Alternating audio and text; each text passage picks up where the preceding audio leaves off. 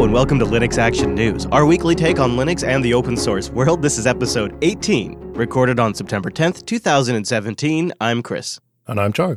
Hello, Joe. It's good to be with you again. And I have one question for you at the top of our show, Joe. Are you a wearables guy?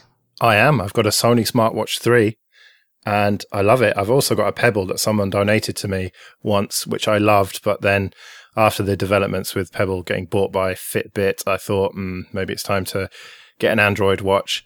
And I wear it all the time. Yeah, I generally only when I'm going out because it's good for being polite in conversations. A quick glance at the wrist's better than getting your phone out of your pocket, I find. That is true. I've, over the years, become more of a wearable person. I started skeptical, also started with the Pebble myself, and just have tipped my toe in over and over again just to see where things are at. So the Connect Watch got my attention. It's a smartwatch with Asteroid OS, and it's launched a crowdfunding campaign. Yeah, so Asteroid OS is something that was kind of part of the reason for buying the Sony Smartwatch 3, because one of the early alphas was available for that watch. And so I have actually had a chance to check it out. And okay, Bluetooth wasn't working, so I couldn't really check it out as a functional device, but it was looking quite nice back then. And to have it on hardware that it's specifically designed to go on looks good to me. And the fact that this is an open source watch OS, much more open source than Android Wear is, it's great. The only problem is the crowdfunder is in French and very French-centric, and the promotional materials are all in French. And so I think it's going to have a limited audience, which is a real shame because I would love to see a proper open source OS dominate this area. Is this the first time we've seen something like this since the Pebble? But this is even more open source and more out there than the Pebble was. And that, to me, is also noteworthy because we've seen a lot of attempts at phones and tablets and convergence-type devices. But this is a proper watch. It's small. It's reasonably well-designed. I would say it has more of a sports look than a classic sort of showy watch. And it has hard-painted seconds around the outside. And it's a circular display, a 1.4-inch 400 by 400 AMOLED display. It's got a MediaTek quad-core processor, has support for Bluetooth, Wi-Fi, GPS, and depending on the model you get, you can also put a micro SIM in this, and it has a GSM card in there.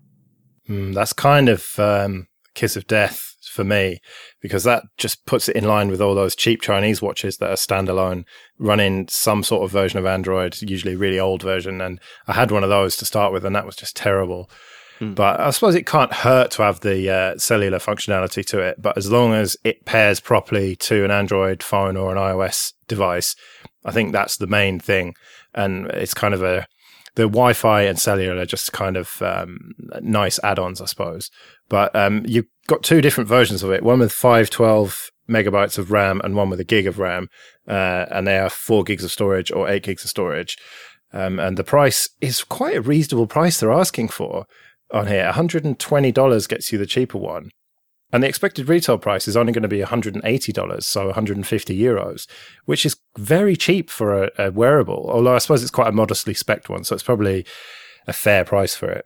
I'm a big believer that health is a lot of the reasons these devices are being sold. People want to track everything from steps to sleep as a way to sort of quantify their own health and maybe start losing weight or just start to set personal goals.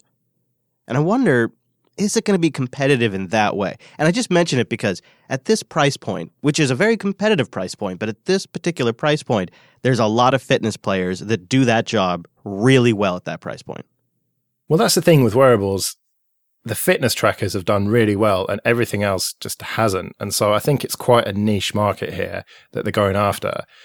And it's probably the market people like me, open source people, who are interested in having their notifications on their wrist, basically.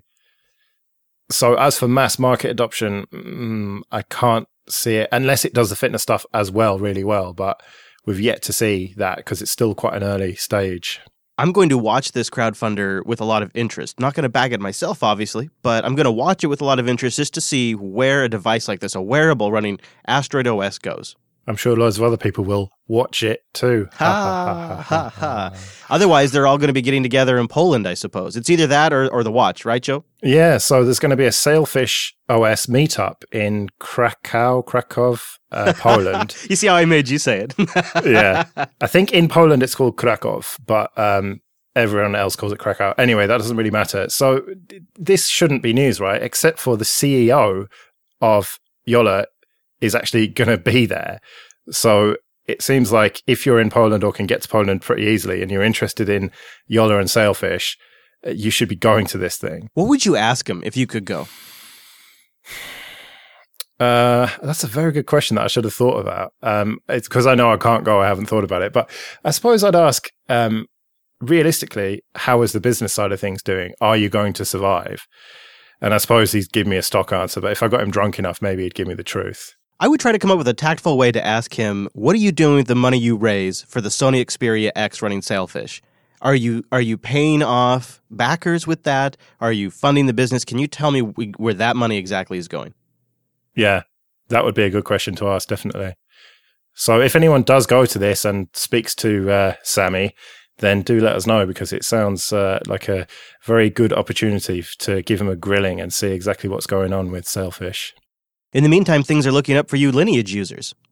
Yeah, so we've reported on Project Treble before, which is basically a modular underlying base for Android, which means that the device drivers and the proprietary blobs can sit underneath as a separate layer to the kind of UI and all of the rest of the Android stuff. And that was kind of uncertain for what it would mean for custom ROMs. Well, there's a story here on xdadevelopers.com, which is looking very positive, because it might well be that if you have a Project Treble phone, then all of the difficult bit is taken care of by that. And then you can just swap out the Android bit for any custom ROM, any AOSP ROM or Lineage or whatever, which means that it's potentially going to be really easy to develop custom ROMs for these phones. Yeah, Errol Wright over at xdadevelopers.com puts a fine point on it in his article. He says, almost all the components inside the phone use an independent proprietary blob and requires patches and workarounds independently on each part so that newer software can take advantage of it, like the new version of Android. This is a truly time-consuming task, and the main reason why most stable custom ROMs, like Lineage OS, don't appear for 2 to 3 months after the final Android release drops to AOSP.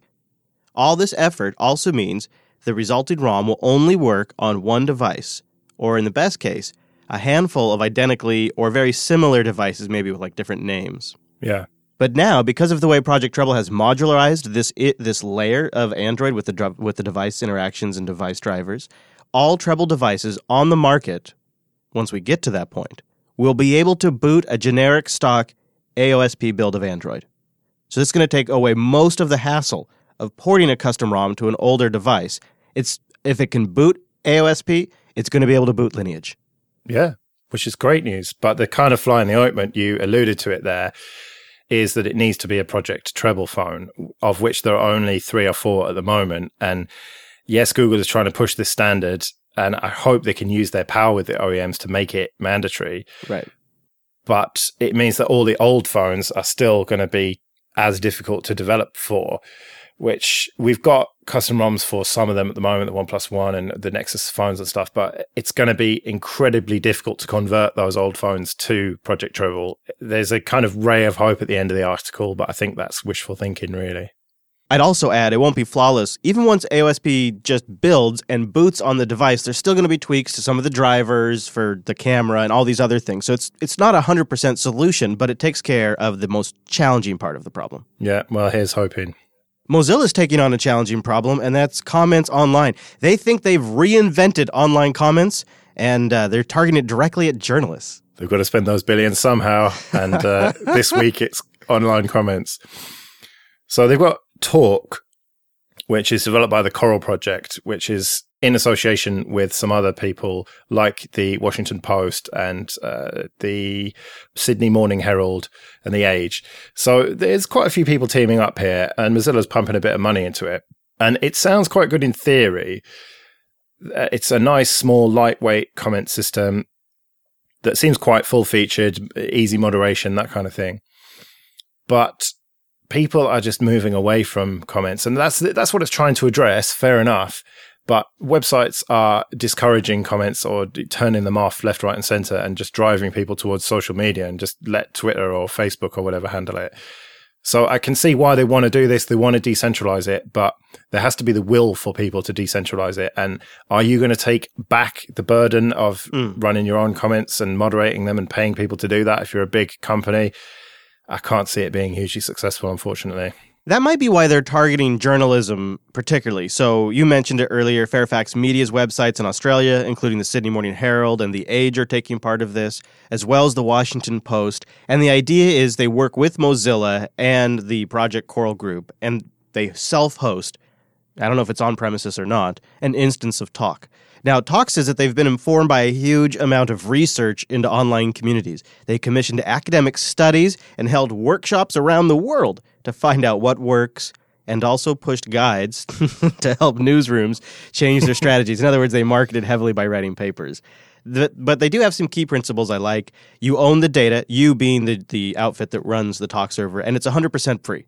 It's public and available for anyone to run. You don't have to be a newspaper that would want to use this. They really position themselves, though, as improving journalism through engagement. And they talk a lot about that. And they talk about digital journalism revolutionizing how the news engages with its audience.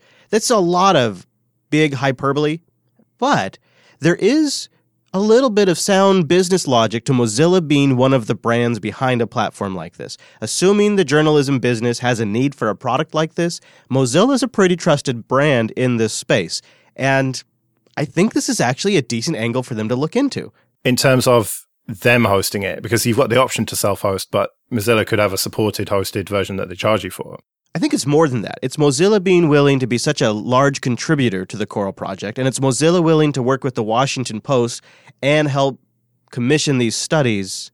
I think they're building on top of a well-trusted online brand. But how does it make them money? Money, Joe? That's not... Oh, geez, Joe. How dare you? It must be... I would assume it must be through hosting. It must be eventually there, or maybe the real money's in consulting, setting it up, doing a study with the business, coming in, looking at how they engage with their audience, comparing it to their academic studies and the papers they've published, and then writing them a recommendation, and then, of course, supplying the IT workforce to implement that recommendation. Could be a very lucrative business. Yeah, that actually makes sense. You don't have to host it yourself. You can go and set it up for them on their own servers. And yeah, that's actually quite a good business model. Yeah, maybe you should do that kind of thing, Chris. Speaking of self-hosted, go to DigitalOcean.com, create an account, and use our promo code Here's the Thing. Now, they have systems starting at just 3 cents an hour that I love and even lower, and they go all the way up to these monster systems with 200 gigs of RAM, the latest Intel Xeon processors, and every single system at DigitalOcean has SSD storage. And when you need more, you can attach block storage up to 16 terabytes. And it shows up to Linux as an actual block device. It's really fun to play with for educational or to put it in production. And that's how all DigitalOcean is, with built-in monitoring and alerting, performance metrics, and guides for days. Go to DigitalOcean.com, use the promo code Here's the Thing, and then go take advantage of their documentation. But here's a little secret. It's available to everyone. And Brian B. up there has a guide about object storage versus block storage. It really makes sense of all of it. DigitalOcean.com, get a system spun up in less than 55 seconds with a super sweet, easy-to-use dashboard and straightforward API. With systems that start at just $5 a month, use our $10 promo code Here's the Thing, all one word, at DigitalOcean.com. So recently we were talking about blockchain technology and how it's a little bit more than just Bitcoin. And one aspect of it is ICOs, initial coin offerings. Well, bad news if you're in China because they have been banned by the government. Bad news if you're a Bitcoin investor because the price has been all over the place. It shot up to $5,000 a few days ago and then rocketed back down to $4,200. That's a lot of movement for one day. And it's coming from a financial regulator out of China. The regulator described initial coin offerings as a form of unapproved, illegal public financing that raises suspicions of fraud and criminal activity. Yikes. And this is not just China, is it? It's looking like this is going to happen in the US and Europe as well. Yeah, similar regulation could be coming to the US for sure. This July, the U.S. Securities and Exchange Commission warned that ICOs were being used to sidestep the law, and last week, the agency issued another statement describing coin offerings as potential scams, quote unquote. Yeah, and I've heard other people throw around Ponzi scheme as a term. That sounds familiar to me. Yeah, there's a real challenge, though, with these peer-to-peer decentralized blockchain-based technologies. Blocking them is sort of like blocking the internet or water. Eventually, it finds a path. Yeah, but what about this rumor that China's going to shut down the Bitcoin exchanges there? I mean, that has been a big part of the devaluation of Bitcoin this week. Yes, this has definitely played a role in that price going all over the place. China is a huge part of Bitcoin right now, with lots of mining and exchange activity over there. And it's possible. This is coming from the Bitcoin exchanges themselves. They're apparently getting some warning signs, and they're awaiting clarification that authorities may order them to shut down, which the news has just caused Bitcoin to go crazy. And if that does happen, presumably the price will drop for a bit, but then exchanges will spring up in probably other Asian countries, and then the price will go back up again. So that would be a good time to buy. Indeed. And assuming this doesn't impact mining, I think you're probably right. There will be an initial sale on Bitcoin as everybody processes this news. But assuming they don't shut down the mining, which is just running computers doing math, I don't imagine they would. I don't think it's going to long-term affect Bitcoin much. Yeah, I mean, they might try and block ports and stuff, but these people are pretty technical. The miners in China, I'm sure they will get around it with DNS hacks or whatever, proxies, that kind of thing. So I can't see them shutting down the mining. No. But yeah, I think short term, it's not looking good for Bitcoin, but I cannot see it going down long term. It just seems to be going up and up and up. And maybe I'm wrong. Maybe it is a bubble, but I kind of changed my opinion on it in the last year because I just kept thinking that it was going to crash and burn and go back to 1 cent or something. And, people would be ordering 2 pizzas for whatever.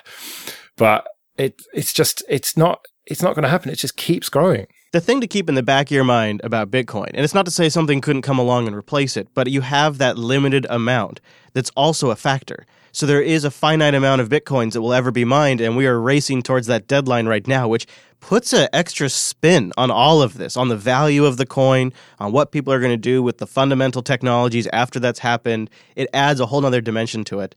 And, it's almost like somebody should start a show, and they should just podcast about Bitcoin all the time. Yeah, maybe it could be your plan B. Maybe. Speaking of those miners in China, I bet storage is a big issue for them, so they're probably rushing to install the new ButterFS driver for Windows. Yeah, that's twice you made a joke about this. Oh, come on, I can't help it. Seriously. I can't help it. Joe, here's the thing, Joe. If ButterFS was 100% solid and this driver code was 100% solid, like we're years into it being solid, then it's like serious usable storage technology. But when it's an alpha driver for a file system that appears to be in beta state, I can't help but laugh. Well, hang on. This is a 1.0 release. That means it's completely finished and ready for production, right? Yeah, it does. It does. It does look good. I mean, it feels like it's only ready for production after years of being in production when it comes to storage. But it's got all of the major features, including RAID 0, 1, 10, 5, 6. It's got caching. It's got discovery of partitions. Supports ACLs and symlinks. It has free caching. Free space caching. It has compression support. It's got trim support for SS. I mean, it's all there, Joe. It's all there. It's arguably more there than ButterFS itself. Yeah, I guess it's been in the works for more than a year, too.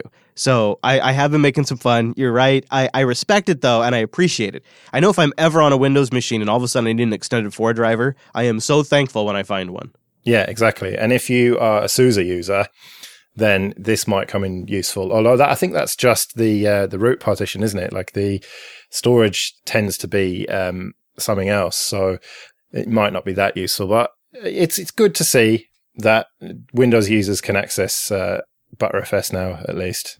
Yeah, I suppose so. And I don't judge anyone for using it. Have a good time. Let us know how it goes. Go to jupiterbroadcasting.com/contact and send us an email or at Linux Action News on Twitter if you've tried this. Meanwhile, let's take a look at Docker Hub. Yeah, some stats about the base distribution in Docker images on Docker Hub that I found really surprising this week. Yeah, I did as well. So this is an analysis that the Anchor platform does. They look at a bunch of different data sources. And so it's as reliable as their methodology, but they're pulling it from Docker Hub, and soon they're going to expand to Amazon EC2 and other ones. But right now they're just pulling from Docker Hub. And they show Debian with a surprising 61.7% lead as the base OS for these containers.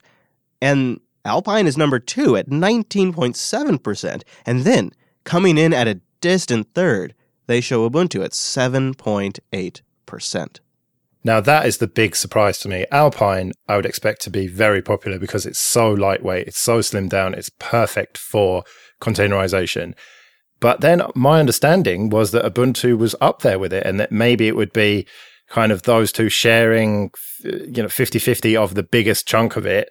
And then all the other ones, CentOS, BusyBox, the smaller ones taking a small slice. But I just had no idea that Debian was so popular. This data surprised me because some of the numbers, the market share I had heard for Ubuntu was like 70% of containers. To see Ubuntu represented at 7.8% leads me to think either a couple of things. Anchor's data is bogus, or that number is dramatically different depending on where you survey. Look at this on Docker Hub. That right there, let's stop there. Docker Hub contains a lot of hobby projects, a lot of things people are just throwing up there and trying out. If you were to look at things like Amazon EC2 or Azure, where people are running expensive instances, they're getting work done, I wonder if these numbers would be significantly different. So the platform you survey probably makes a huge difference in the results that you get. Yeah, you'd expect to see a lot more Red Hat and a lot more Ubuntu, basically. Yeah, because CentOS is 3.7%. It has less market share than Unknown. The only distribution that is more poorly represented on this chart is SUSE, because OpenSUSE and SUSE Enterprise don't even register on the map. Well, again, you'd kind of expect to see SUSE on Azure and Amazon clouds rather than, as you say, more of the hobbyist stuff. So maybe when we get an analysis of that, which is promised by Anchor, then we will see that for sure. But this is another name clash, isn't it? How many tech things are they called Anchor? There's that podcasting thing. There's these guys, and then there's the portable chargers. It gets really confusing. It's an old pet peeve of mine, Joe. That seems like an old man's complaint, but why can't these kids figure out these names? Yeah. So let's talk about Nginx. And it seems that they're growing up because at first it was kind of a really lightweight server and good to use as a load balancer and a proxy and that kind of stuff.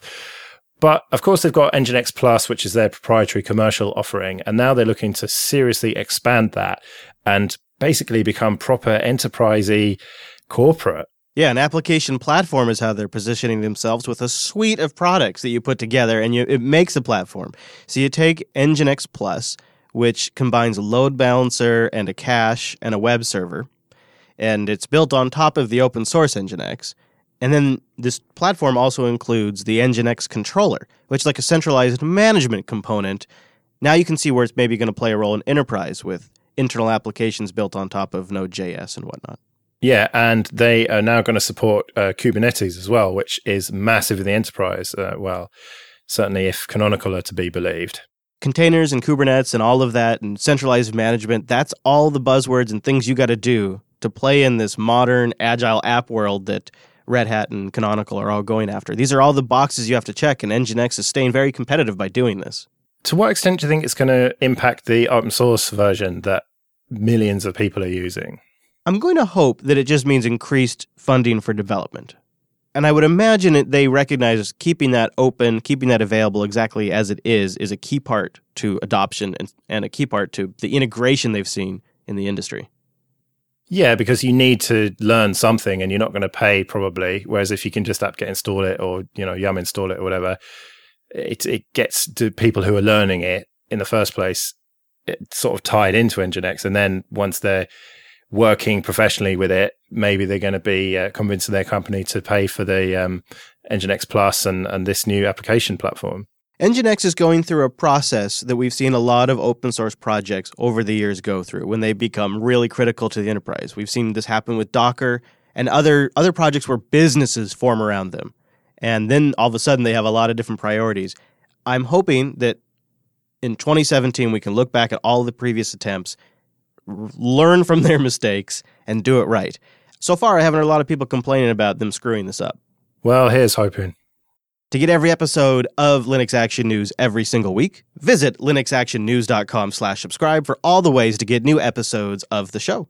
And go to linuxactionnews.com/contact for all the different ways to get in touch with us. And speaking of support, you can go to patreon.com/JupiterSignal. Support this show, my crazy trek to New York to document the Ubuntu rally, and more. Patreon.com/JupiterSignal. We'll be back next Monday with our weekly take on the latest Linux and open source news. I'm at Chris LAS. I'm at Joe Rissington. Thank you for joining us, and we'll see you next week. See you later.